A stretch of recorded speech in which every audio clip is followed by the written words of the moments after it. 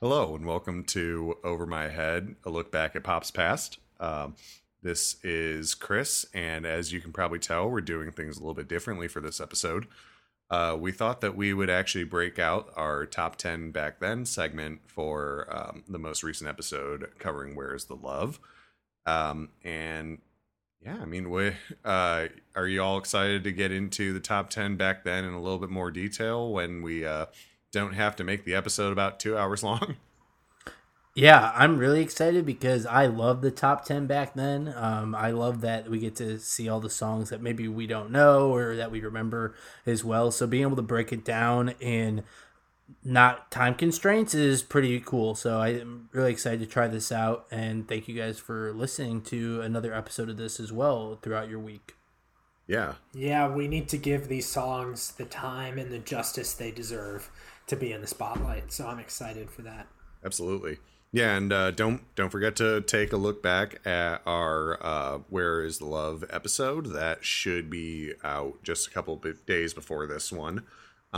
It should be most recent in our podcast listening wherever you listen to podcasts.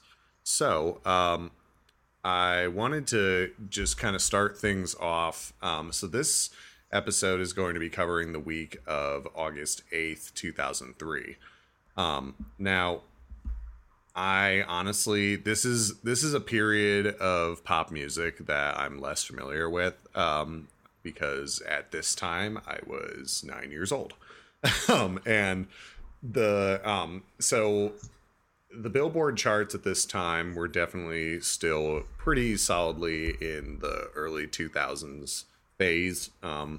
We had a lot of kind of hip hop influence pop. A lot of R&B and just generally kind of the last hurrah of radio focused and radio driven charting positions. As we all know, a couple years later is when iTunes would really hit the big time and usher in the era of digital downloads. At this time, actually, the Billboard chart formula was still very largely based on radio play, which is still a controversial factor to this day. I would personally say that it's still weighted a little too heavily, but I mean, at this time, we were still in the people were buying albums. So in terms of deciding what was actually a hit single as opposed to the album, the radio and radio requests were still one of the more valid metrics of that. So keep that in mind.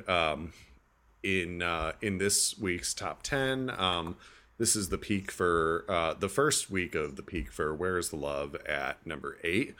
And we'll go ahead and get into this in a second, but I did want to.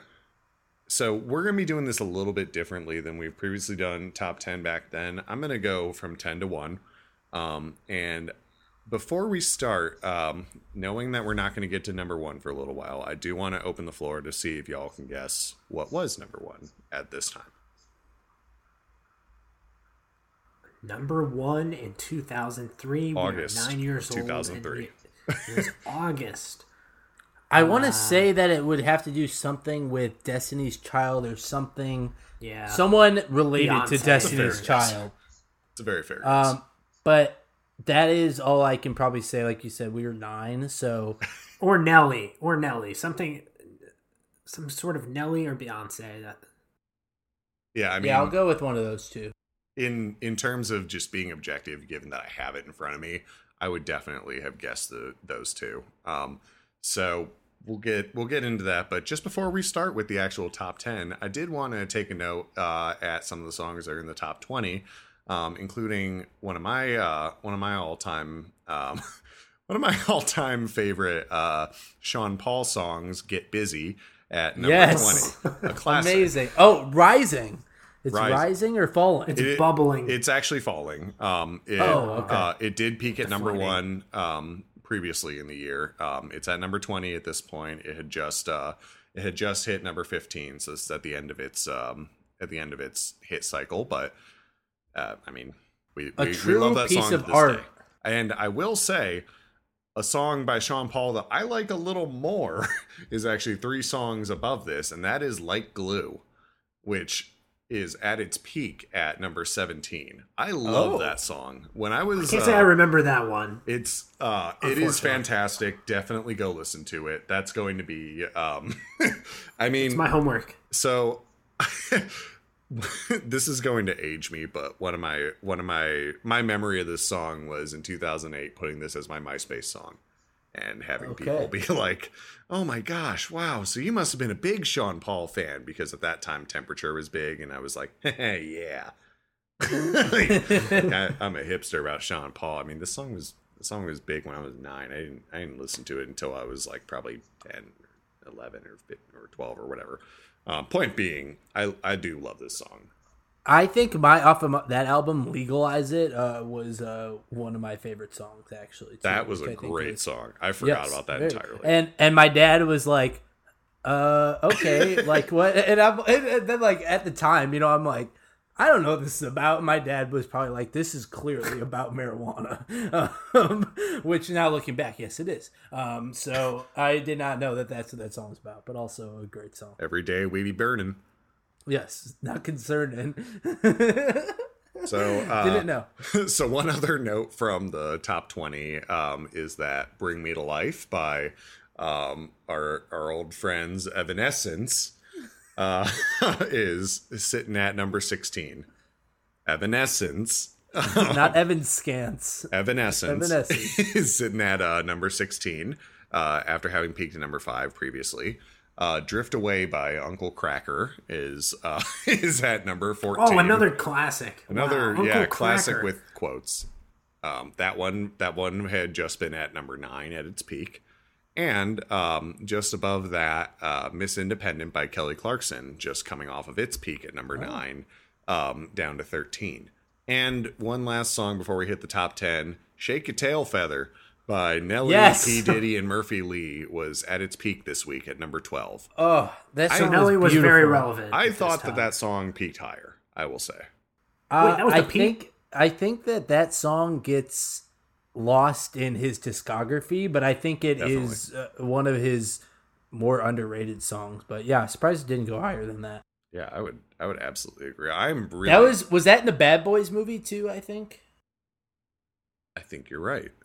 Yeah, so maybe a little bit, even more surprising that. I actually don't know off the top of my head if it was, but that sounds about right. So, let's get started with the top 10 at number 10.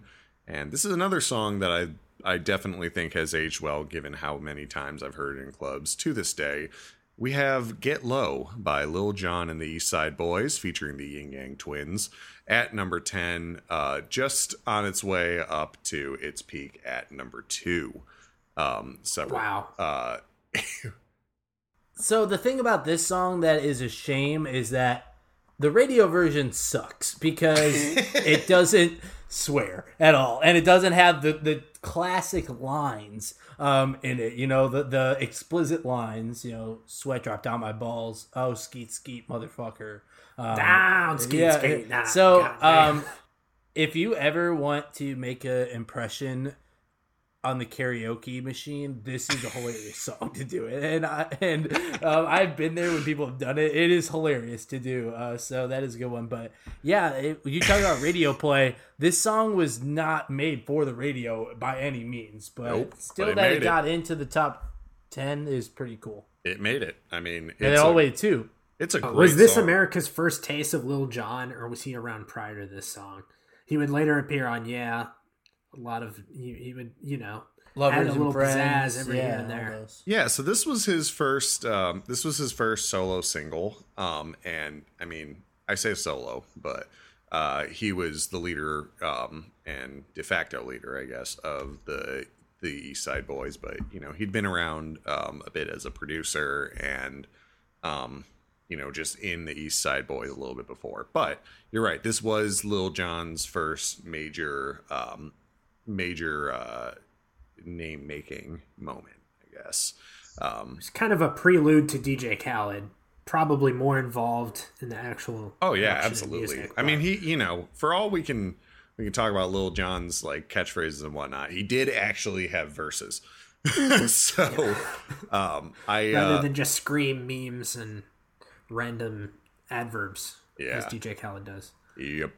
Yeah, and so yeah, this was one of two early Lil Jon the East Side Boys hits with Lovers and Friends that came pretty shortly thereafter. Both of them hit the top 3.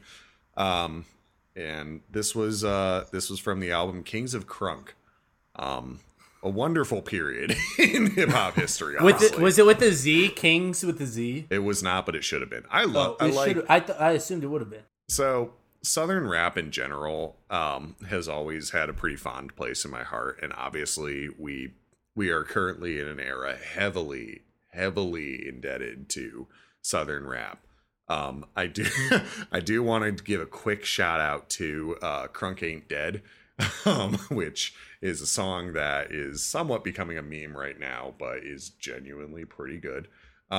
Anyway, the point being, this was a period where, you know, Southern rap, particularly Southeast, kind of like Florida based, and, you know, Atlanta, etc. Well, I say Florida, Louisiana too. Yeah, Louisiana as well. But this was an album that actually had Pitbull's first mainstream feature in 2002. It also had features from folks like Devin the Dude, folks like Bun B, folks like MJG, folks like Petey Pablo.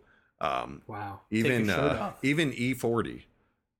So we had some future big names, all of which were, you know, still on their way up. But I mean, I don't think Lil Jon gets enough credit for how much he did for the genre to this day. I mean, especially given how enduring Get Low is in clubs.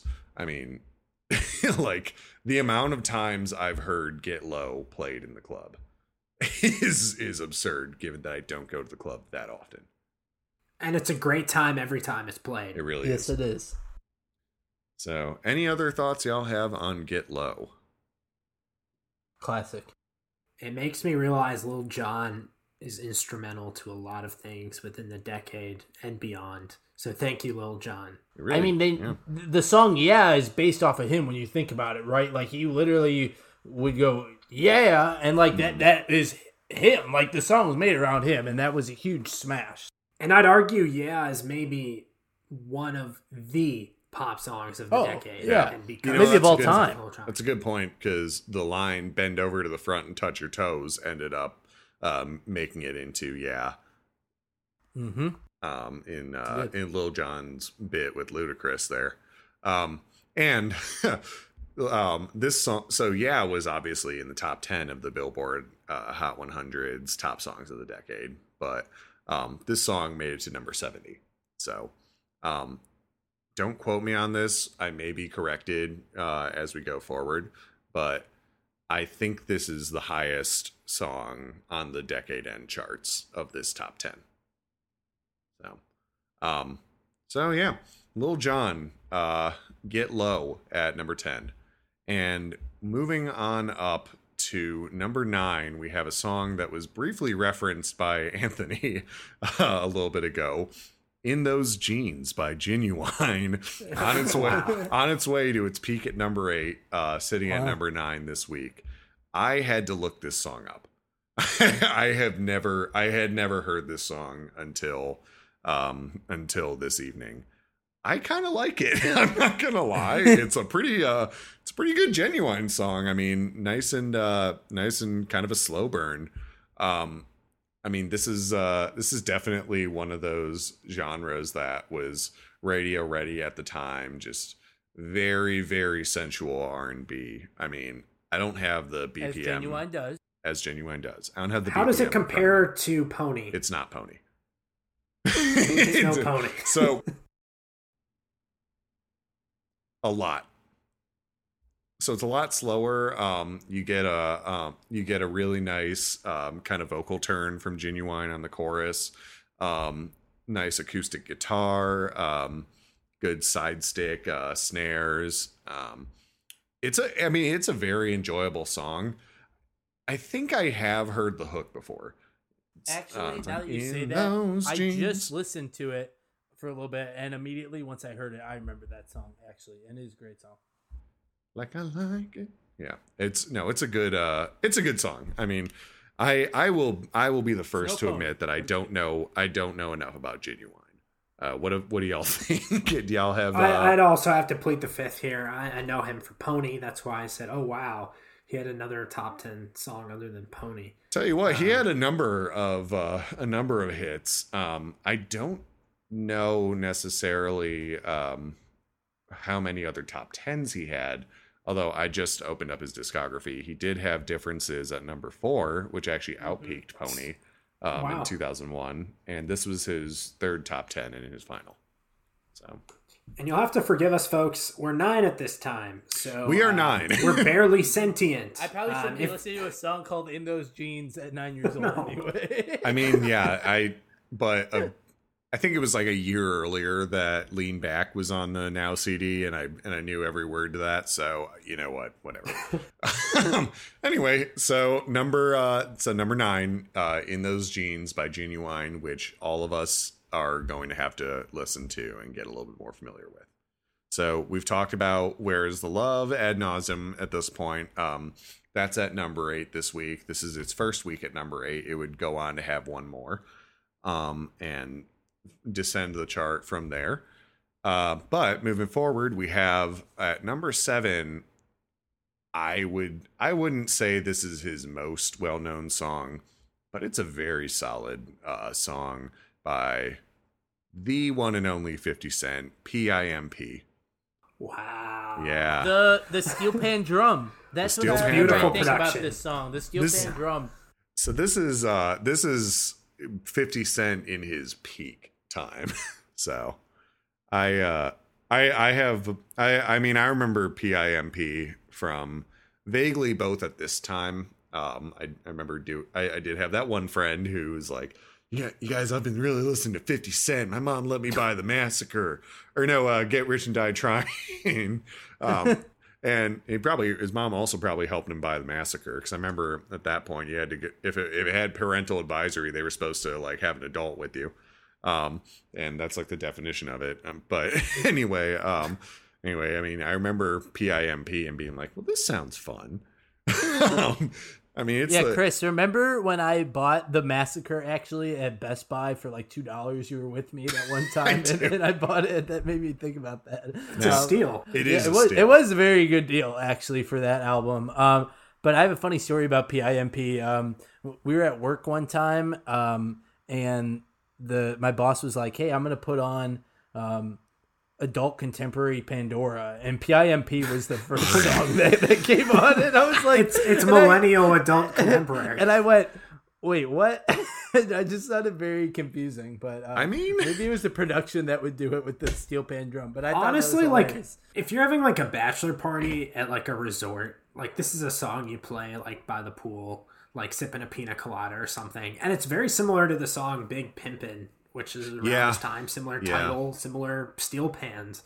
So I mean, I'm all for it. I'm all for the pimp and pina colada vibes. Yeah, no, I mean it. I think I think this is definitely a great example of why 50 Cent and especially Get Rich or Die Trying really hit what it did, because he was really able to take gangster rap and make it commercial. I mean, that's, you know, especially just given the fact that he also maintained his quote unquote street persona at the time. I won't say I know enough about 50 Cent to know whether or not that's genuine, but the fact that he was able to both appeal to, you know, like folks who actually listen to gangster rap, and suburban moms to the point that it ends up on an adult contemporary playlist. Like, that's pretty impressive, especially given, again, at this time, we talked previously, this was very much kind of an era of radio gatekeeping. The fact that this was in the top 10 meant that it had some serious radio support. I have the Wikipedia article open in front of me, and I did not realize this, but it apparently had its video debut on MTV's TRL, Total Request Live, if y'all remember that. There you go. And which just shows the time.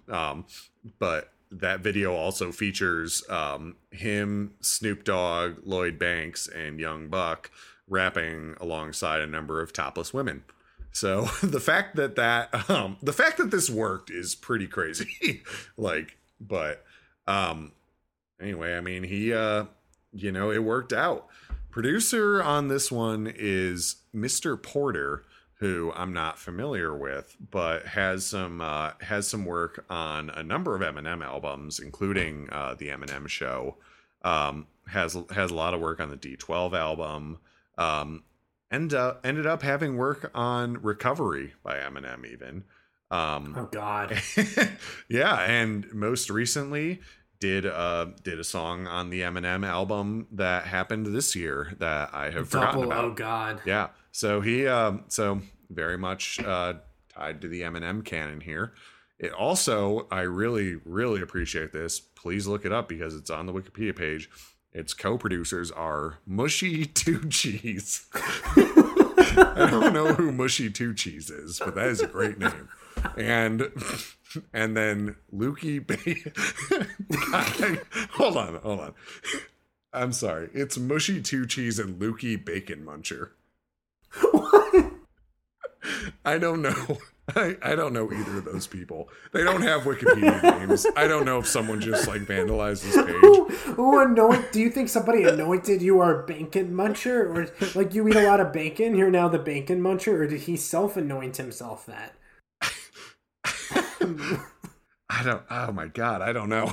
I mean, we're laughing at this, but DJ Mustard is one of the biggest nowadays.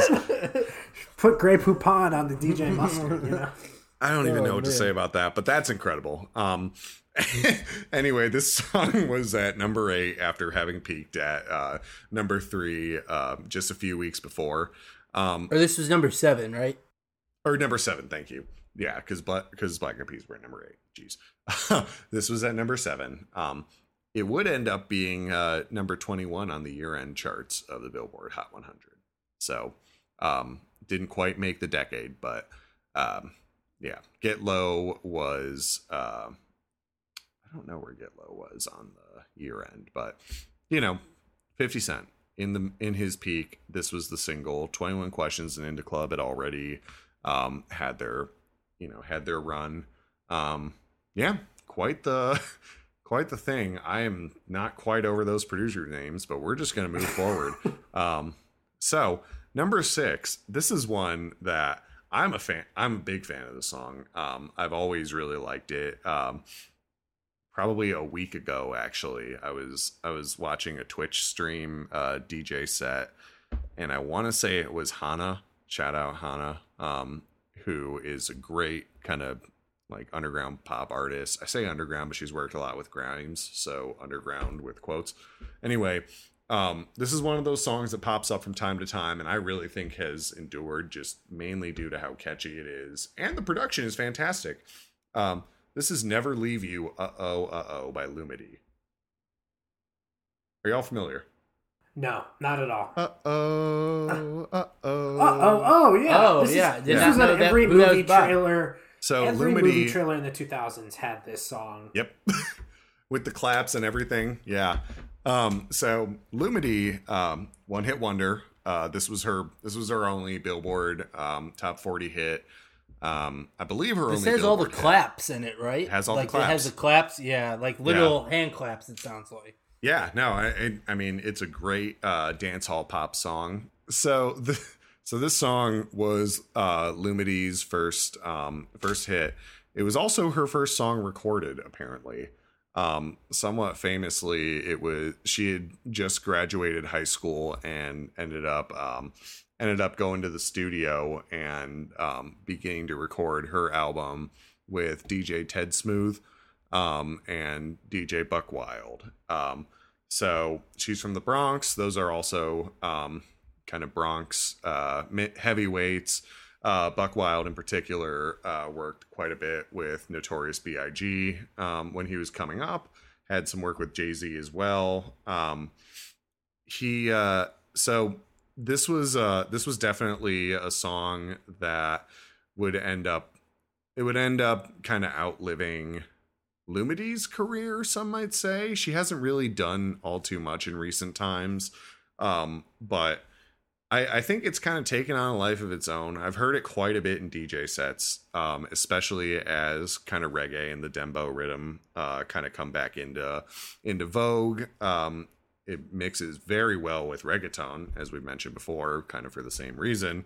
But what ended up happening was that this song, apparently the first song that she ever recorded, hit number 3 on Billboard. Ended up being number 41 on the year-end Billboard charts and was number 99 on the decade charts. Wow. So when we think of one-hit wonders, like, I think a lot come to mind, but honestly, she does not. And that's kind of like the worst case scenario for a one-hit wonder. Yeah. You're gonna like be remembered for something, like being remembered for one hit. And if somebody can't remember, like, I know the song when you hummed the melody, but I don't remember the artist. That's unfortunate. It is. I mean, especially given, it actually uses almost the same rhythm as Get Busy by Sean Paul. If you listen back to the two songs, they have almost the exact same syncopation. I mean, Tale of Two Cities, really, in terms of how that sound hit the mainstream and led to Sean Paul becoming Sean Paul, and then Lumidee kind of ending up being, left to the Billboard history books. I mean, it's a great song. Don't get me wrong. I've always really liked this one. I didn't realize just how sharp her drop off was. I always figured there was something else that I hadn't heard from her. You know what I mean? Like, again, this is from the era that I wasn't super familiar with. I was pretty young, but I mean, we've all heard this song. Like, I sang the uh-ohs and y'all knew exactly what I was talking about, even if you didn't know exactly, her name. Yeah. So, I mean, any other thoughts on this song? Yeah. Any thoughts on this besides? It's a good song. It is. Yeah, it's a good song. I didn't know the title nor the artist. And if you're going to be a one-hit wonder, you should be remembered for that. So I think we'll try to prop her up. Yeah, Lumidee. Give her a look. Here first. I mean, at the very least, you'll hear that song at least again in DJ sets coming forward. It is shocking when you see that sort of thing sometimes. I mean, it's not, another one that I think of sometimes is going to be Stereo Love, Edward Maya. And then there's an but we don't know who's ever Vika. after the It's Vika with a J, and I can't remember how to pronounce her last name. But again, when you have a song that outlives your career, and I say that, and I don't mean it in shade. I mean, it literally is what is known more than your career. Like, that just but sucks. I remember some of my friends in high school were like, I'm going to Edward Maya concert. Like, at least I was like, oh, okay, like, he's like, people are going, and he played like at a decent venue, I remember. But I was like, I mean, that is a good comparison, I guess, in retrospect. Yeah, I mean, yeah. At the very least, stream Never Leave You, because that song is incredible. So that's number 6. And moving on up to the chart, we have a song that kind of sticks out like a sore thumb. Again, just because we are at number 5, and just because I want to kind of show how much this sticks out. So top 10 so far: number 10, Get Low by Lil Jon and the East Side Boys. Number 9, In Those Jeans by Ginuwine. Number 8, Where's the Love by the Black Eyed Peas. Number 7, PIMP by 50 Cent. Number 6, Never Leave You, Uh-Oh. And number 5 is Unwell by Matchbox 20. Holy shit. Yeah. Talk about mom approved. Didn't see that coming, did you? Unwell? I'm not crazy. I'm just a little unwell. My mom played the shit out of this song. I would be stuck there captive, and I would hear this song. It's like quasi-country. It is literally described as pop rock, alternative rock, and country pop. It is. I think Rob Thomas is the most self-aware human in existence, maybe, because he knew exactly what Matchbox 20 was, and he like gave his heart and soul into it basically, while being also very chill. So I mean, and also doing a very formidable solo career as Rob Thomas. I know. So that is pretty awesome. That does stick out like a sore thumb, but hey, I'll say this: I completely. So I'll be the first to admit that I don't know anything about Matchbox 20 as a band. The only Matchbox 20 song that I've ever had a connection with, truly, is How Far We've Come. That's the only other one I know too. This and Unwell. And I actually do like that song, I will say. But this song, at some point I've heard it. I can only think of the chorus right now. I'm not crazy, I'm just a little unwell. Yeah, that's it. That's the only part of the song I can remember. And do you include Rob Thomas solo too? So like, would you include Smooth as a Matchbox 20s song? Oh, that's a Santana song. Santana well, song. but Rob Thomas is in it. I will say I have more of an understanding and connection to Rob Thomas than Matchbox 20. Okay. I think the differentiating thing between Rob Thomas and Matchbox 20 is I think Matchbox 20 has more strings. There might be a violinist, kind of like Yellow Card. Sounds about right. And then I think there's a female vocalist. I could be completely wrong. This is all off the top of the dome, but yeah, I mean, that makes sense. Unfortunately, I was wrong about the decade end charts. This peaked 3 positions above Get Low on the decade end charts at number 67. Shame. It's a shame. But, I mean, again, Mom approved. This seems like one of those songs that was just there because radio was like, you know what it reminds me of? It reminds me of the fact that Gangnam Style in 2012 peaked at number 2 underneath One More Night by Maroon 5 for 9 weeks, which is one of my favorite, like, okay, that is literally only because radio was like, what is the nearest, like, comfortable white person song that we can reach for and just blast it constantly. Like, clearly they weren't playing Get Low. Clearly they had some issues with PIMP. I mean, I don't know. Like, obviously everyone on here had radio support to some degree, but I think there's a reason that this song was where it was. So it peaked at number 5, but it was there for 20 weeks in the top 10. Wow. Almost half the year. Yeah, Jesus Christ. I just don't. Oh, okay.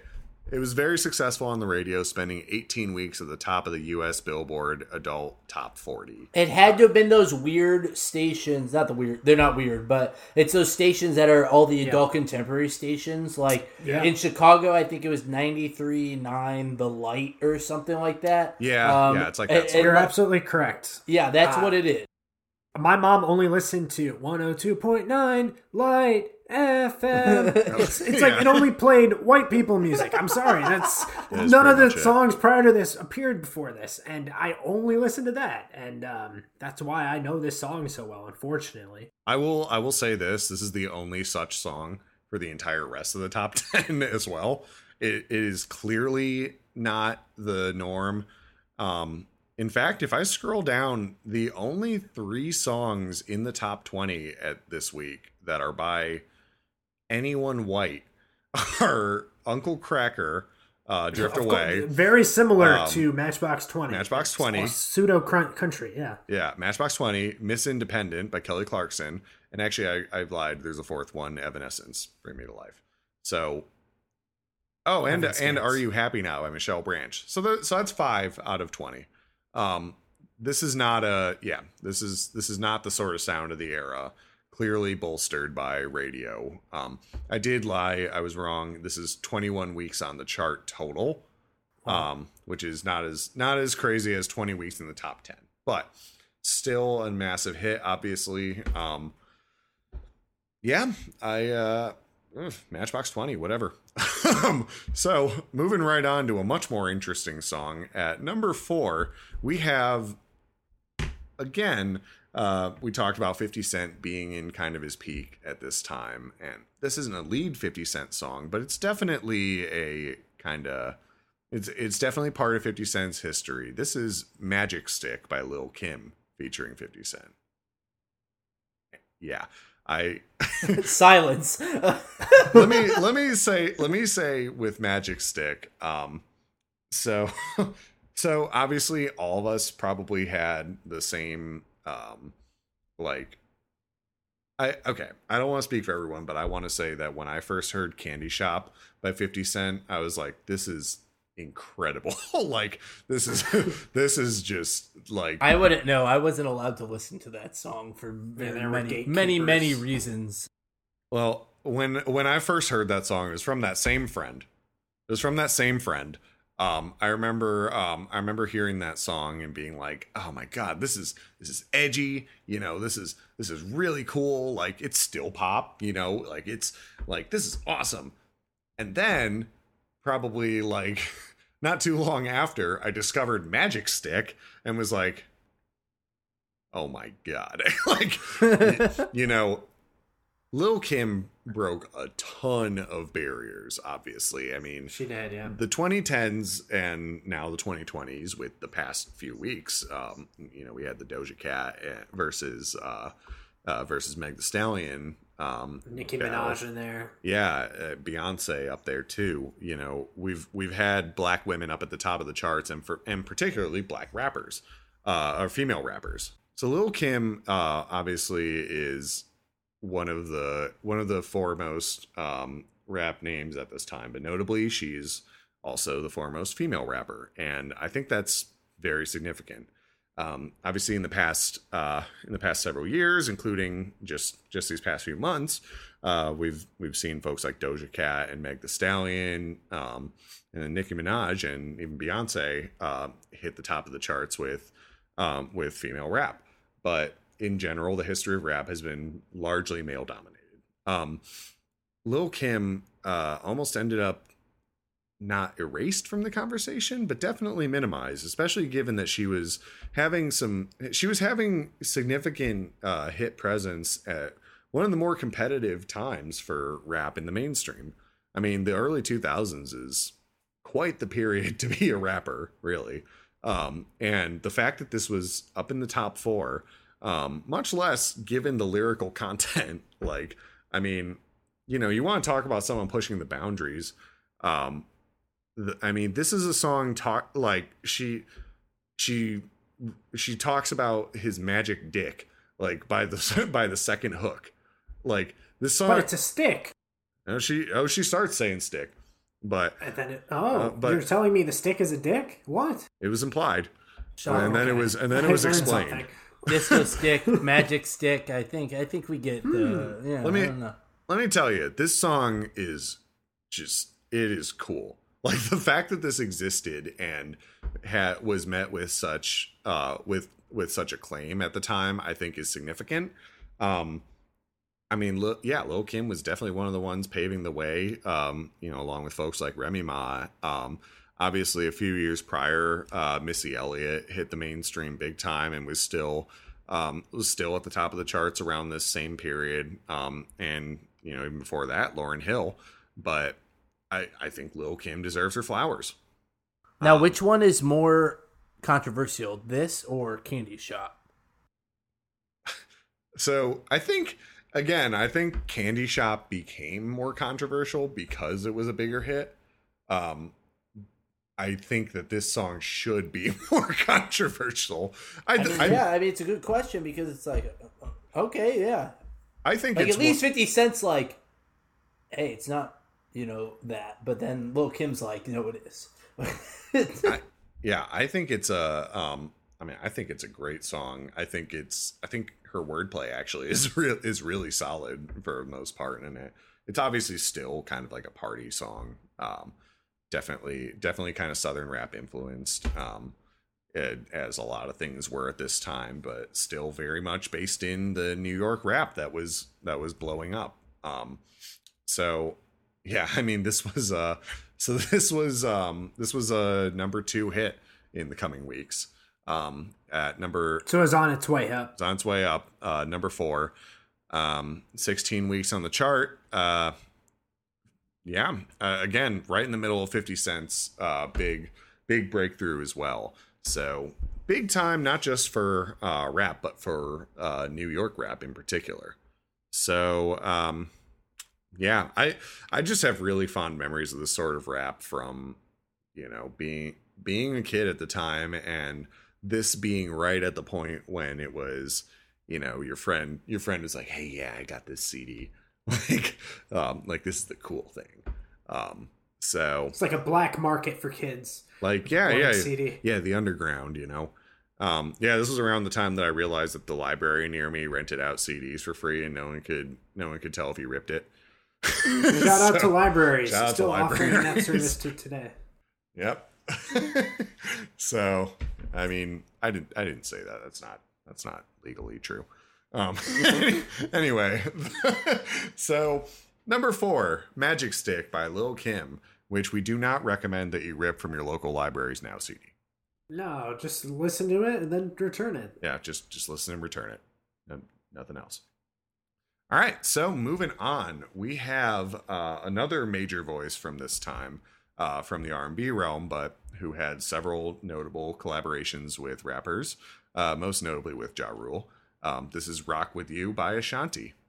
So this song is admittedly not one of the first that I think of when I think of Ashanti.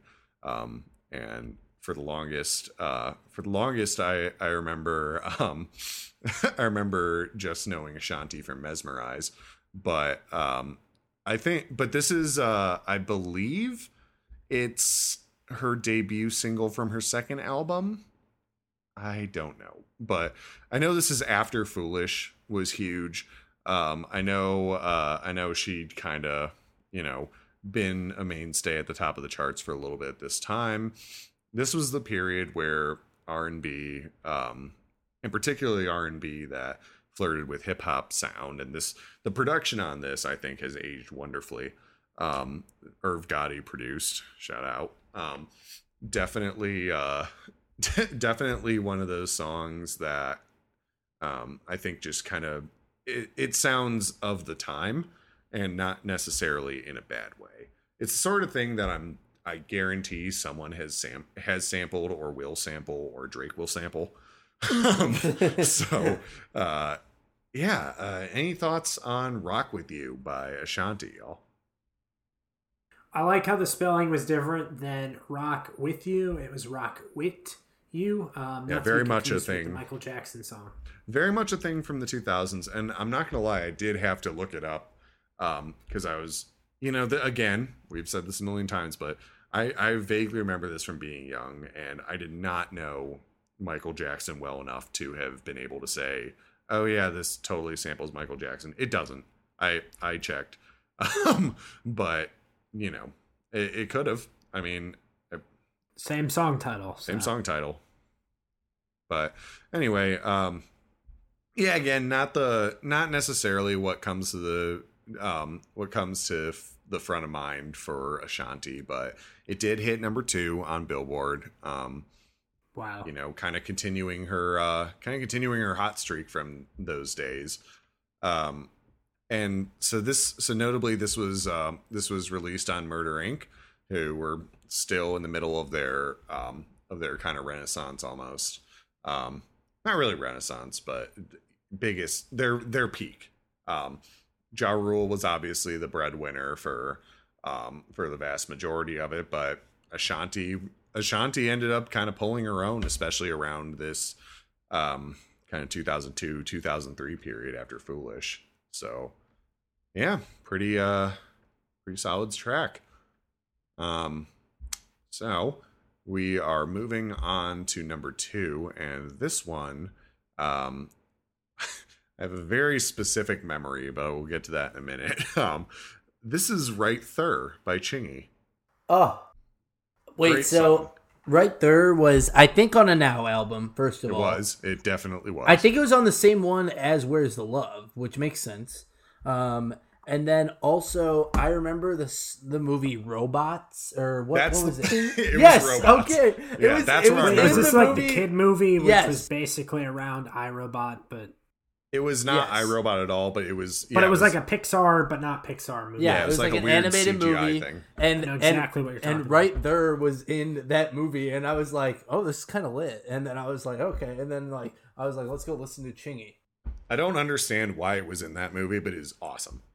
Chingy at this time was always going up with like Nelly and him were not, well, maybe they were beefing a little bit. They're both from St. Louis, so that's what Yeah. I was They were going to the bring two. up. Like, I always thought, I knew they were popular at the same time, and I looked into Chingy and I found he was from St. Louis. I didn't know they were both from St. Louis. That explains a lot of the back and forth. those two were probably I mean, at the time, of course, like two of the bigger, from St. Louis, but maybe from the St. Louis area in general ever, as far as rappers. Producer wise, Metro Boomin is from St. Louis. So if you guys didn't know, the Metro there is the train system, so that's why he's Metro Boomin. Actually, he's from Got the St. Metro Louis Boomin. as well. Yeah, so I would say in terms of rappers, though, obviously Nelly and Chingy, but yeah, they did not like each other at this time. And actually, when Nelly was having Wi-Fi problems during the beat battle with Ludacris, someone like commented, it was like Chingy outside of Nelly's house messing with the Wi-Fi or something. I thought that was hilarious. So, But right what's there in- is a great song. It's like very synth heavy, but it's like Yeah. distorted as hell. So it is cool. So it's interesting. I mean, it definitely makes sense to the point about the production that it was in the movie Robots sonically, because it sounds like it's whirring almost and like, like bouncing along. It's a great song. So what's interesting is that this is Nelly Chingy's debut solo single. The only other charting hit that he'd had before this was Shake Your Tail Feather, which we mentioned earlier is at number 12 this week. I was wrong. So I read I keep reading the Billboard website wrong. I knew Shake Your Tail Feather was a number one hit. It was, and it previously was. It was on its way down, but yeah, no, good, exactly. But yeah, that's a song. That's a collaboration with Nelly. So Nelly and Chingy, Shake Your Tail Feather. And then we get Holiday Inn later by Chingy. Great song. That's true. too. Yeah, actually, I think we're like a couple weeks ahead of Holiday Inn being released. So at this time, speaking of Holiday Inn, he's signed to Disturbing the Peace. Working a ton with Ludacris, obviously, but being he's up there with one of the bigger names of the era. It makes sense that that they put so much weight behind him for his debut single. And I mean, it's obviously a great song, but yeah, the fact that we remember it from Robots shows how much placement it got. Like, that's wild, Yeah, I thought that was hilarious.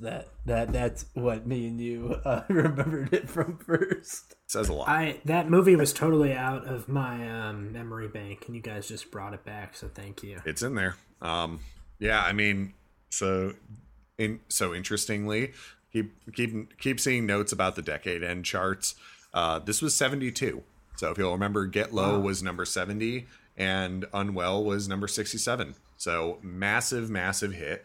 Number 7 on the year end charts for Billboard Hot 100. So higher than everyone else so far. I have a suspicion that the song that is number 1, and we'll get to that in a second, might be a little bit higher on the year end charts. But yeah, I mean, any other thoughts on Right Thur? A fantastic It is song. fantastic. It's fantastic, but it's not his best song because Holiday Inn is his Inn best exists. song. Yes, I would agree. Yeah, but yeah. still a good song. I mean, I want to say there was a random like mid to yeah, he was on Pulling Me Back with Tyrese. Do you remember that song? He was. Every Yes. time I try to leave something. Oh, great song. Okay, so that song, Pulling Me Back, Holiday Inn, all great. Obviously, Shake Your Tail Feather. We can't not give Chingy his flowers. So here we are. We are at number 1, and just before we get there, let's run through real quick. We got Get Low, Lil Jon, the East Side Boys, In Those Jeans, Genuine at number 9. Where's the Love by Black Eyed Peas at number 8. PIMP by 50 Cent at number 7. Never Leave You, Uh-Oh by Lumity at number 6. Unwell by Matchbox 20 at number 5. Magic Stick by Lil Kim and 50 Cent at number 4. Rock With You, Aw Baby by Ashanti at number 3. Right Thur by Chingy at number 2. And at number 1, we have the future married couple and king and queen of hip hop in many ways. We have Crazy in Love by Beyonce Called it. and Jay-Z. Wow. Called it. Sense. 5 weeks at number 1. Only 12 weeks on the chart. That's kind of surprising, but a massive, massive hit. Obviously, everybody remembers this song. I mean, so what's where are y'all's first memories of Crazy in Love? Bowling. This was a song that played at a bowling alley. I went to a bowling camp. And this is great for bowling. The drum beat really gets you going. Da, da, da, da, da. It just drives like a sense of urgency. And your boo could be at the other alley next to you. And these two ended up getting married several years later. So if you're bowling next to your sweetie boo in the alley next to you, it was a sign of things to come. I want to say that they weren't. I don't know if they were dating at I don't this think time. they were romantic. They might have been romantically involved on the low, but definitely not publicly. No. They were because this is right after 03 Bonnie and Clyde. Oh, okay. They were. I was wrong. But yeah, no, I definitely boo at the roller rink or the bowling alley kind of tune, or your middle school dance maybe. I mean, you know what's funny? I just realized is that she so her whole like middle eight oh no, that reminds me a lot of Lumity. So shout out to Lumity once again. You had your impact. Like this is quite the song to impact, even if not directly. Now, I know I'm going to get a lot of flack for this. I haven't been the biggest Beyonce fan ever in my life. So this one with me wasn't like as big of a smash as other people made it out to be, but it still is a pretty good song. I don't think it's the best song that they've done together. I will say that. I think that Drunk in Love is their best song together, personally. It's a great song. Yes, but I know I have hot takes on that, but I always I know that at this point they're two of the biggest stars at their peaks at this point. They still go on, they're still relevant today. So it makes sense that the song is number 1 and that it would get to the peak of the Billboard. So yeah, no, I get that. I mean, what's interesting is that so I've got some notes in front of me about the actual production, and this is a fantastic beat. I'd say has aged like pure wine. Definitely still goes off to this day. I'm probably going to put it in my car playlist. Anyway, what's interesting, so this is a co-production between Rich Harrison and Beyonce. Rich Harrison being kind of a well-known R&B hip-hop producer of the time, best known for producing One Thing by Amory, which is a classic, incredible song, wonderful production, often cited by a lot of my favorite artists nowadays. So that excites me alone. But apparently, so Rich came up with the song. He would end up working quite a bit with Beyonce on Dangerously in Love, her debut solo album. So, we've talked a bit about kind of the label positioning of Justin Timberlake. We're moving you out of the group. Like, how are we going to make you, hit the big time? Same sort of strategy with Beyonce. We will definitely have to cover it at some point because there's a lot of history. But notably, this song was one of the later singles, but ended up being pretty early designed. Rich Harrison claims that he had it produced as a beat. Sampling "Are You My Woman, Tell Me So" by the Shy Lights for the horns. He claimed that he had it written in July 2002. The song would come out a year later. He claimed that when he first played the beat to his friends, they could not dig it, quote. and that made him realize that this was something special that people would appreciate better later, and with the right artist. So he kind of had it in his bag. Eventually, when he started working with Beyonce, obviously Beyonce, well known for kind of pushing the envelope in terms of what pop music can be, said, yeah, this is gonna work. Apparently at first, actually, Beyonce was even a little bit iffy on it, and initially said, no one uses horn riffs in these days, which is true. I mean, again, like if you think about what the sound was at this time, but eventually it grew on her, gave her the opportunity to record it and eventually release it. Obviously, it was a smash hit. So this is ranked at so I was right. This is definitely higher than the others on the decade end charts. Well, so year end charts for Billboard, number 4 song of the year. Just throw that out there. Decade end charts for Billboard, number 40. 40th biggest song of the 2000s. And this is the only one of the top 10 this week to land on the all-time Billboard charts as of 2019 at number 249. 249 of all time. Of all time. Wow. It's also ranked at number 118 on Rolling Stone's list of the 500 greatest songs of all time. Yeah, obviously loved. It's I think it's as far as and I don't believe that this was Beyonce's no, it was the lead single from the album. So this is our introduction to solo Beyonce. Obviously, we all know Destiny's Child was huge up until this point, but this is quite the introduction. We definitely need to come back, possibly even to this song, but just to Beyonce in the 2000s anyway. It's kind of crazy. I mean, even just a young Jay-Z. Apparently, he wrote the rap verse in 10 minutes. So, I mean, in pen and paper, he writes all of his raps down in pen and paper still to this day. Even take that for what you will. One thing that I just kind of from a composition note that I think is interesting to me is that she does modulate between D minor and F major. The verses are largely in F major, I believe, with the hook being D minor. Don't quote me on that if I'm wrong, but I know that those two are where the modulation occurs.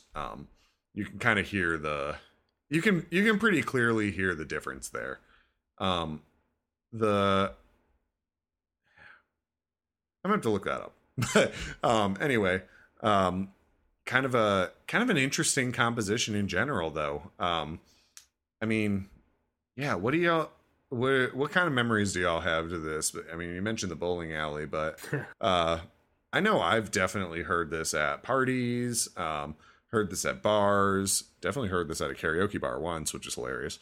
When we were in college, this played at the bar that we would frequent, the club, if you want to call it club bar. The club, if you will.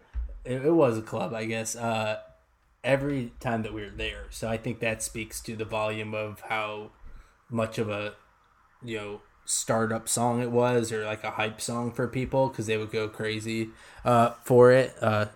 No pun intended on there too. But I think that it was one that everyone knows to an extent if you are in with pop music or hip hop music or any adjacent type of music. Mm-hmm. Yeah, and that was 14 years after it was out. I know they still play old songs, but that was one that everyone would still know. It wasn't like some obscure song came on. Like I think maybe even if Right There came on, like some people might not know it, but this was one that everyone would know for sure. And I did. Yeah, I think we haven't. What makes a pop song great is it's unique, and you spoke to the horns. Nothing on this chart has anything like that sound. Not a lot in the decade had a lot like that sound. It stands out, and then you also get Beyonce's debut. You get a Jay-Z stimulus, and you have a recipe for a song that stands out. and that's why it's, you know, in between 100 and 200 on Rolling Stone's top 500 of all time. That's a huge endorsement. And when you think of the 2000s pop songs, if you think of the top 20 songs that come to mind, this has to be one for me. I'd say too that, to your point, nothing was sounding like this with horns at the time. I think that definitely changed in the 2010s as a result of this. I think of Mark Ronson a bit in the later. True. Yeah. Decade. Good point. And he's, you know, still around, producing some albums and singles to this day. But yeah, you're right. The 2010s kind of took those horns and made them more accessible. I will say, just look it up. This, it is, the sample itself is in the hook is the F major component, and then she modulates to D minor in the lyrics section in the verses, which kind of makes sense. You're kind of trying to have more of a almost dangerous energy in the lyrics. You're talking about like so in love that's getting you crazy, like that sort of deal. You know, you want a little bit of an edgier key. I would be curious though how many other songs. I mean, we even talked about "Where's the Love" being the exact same key and chord progression throughout the entire time. I can't think of any other song on this top 10 that modulates key like that. I could be wrong, but I mean, just even in terms of down to the composition, this was pretty experimental for a pop hit, much less an, you know, starting song for a solo career. In a lot of ways, kind of similar to Justin. So, yeah, I mean, quite the number one. Any last thoughts y'all got on Crazy in Love? I think this week, when you put it in the decade and the year-end list, shows how big this week was. You not only get Crazy in Love, but you get Right There, you get Unwell. Yeah, it's pretty monumentous week. Agree. Absolutely. Yeah, I mean, so I guess we'll wrap it there. That was the top 10 back then of August 8th, 2003. Almost 16 years ago, about right now. Man, this is definitely a period in the decade that I'd like to come back to more, mainly because I don't have as strong of memories with. But yeah, obviously a very strong top 10. So we're going to go ahead and kind of wrap it up. I think we'll try to get this into a playlist, just to kind of give you guys an opportunity to take a look at these songs on your own time. We'll see if any of these come up in future weeks. I personally would love to revisit Beyonce at the very least. And yeah, I think that'll do it for today. Kind of a different episode. Let us know what you think about the top 10 back then on its own. Thinking this might be something we do a little bit more often. But thanks for listening. Again, go ahead and give a listen to our Where's the Love full episode that inspired us to take a look at this particular week. Available wherever you listen to podcasts. So for my co-hosts Ryan and Anthony, this is Over My Head, a look back at pop's past. Thank you for listening. See you next time.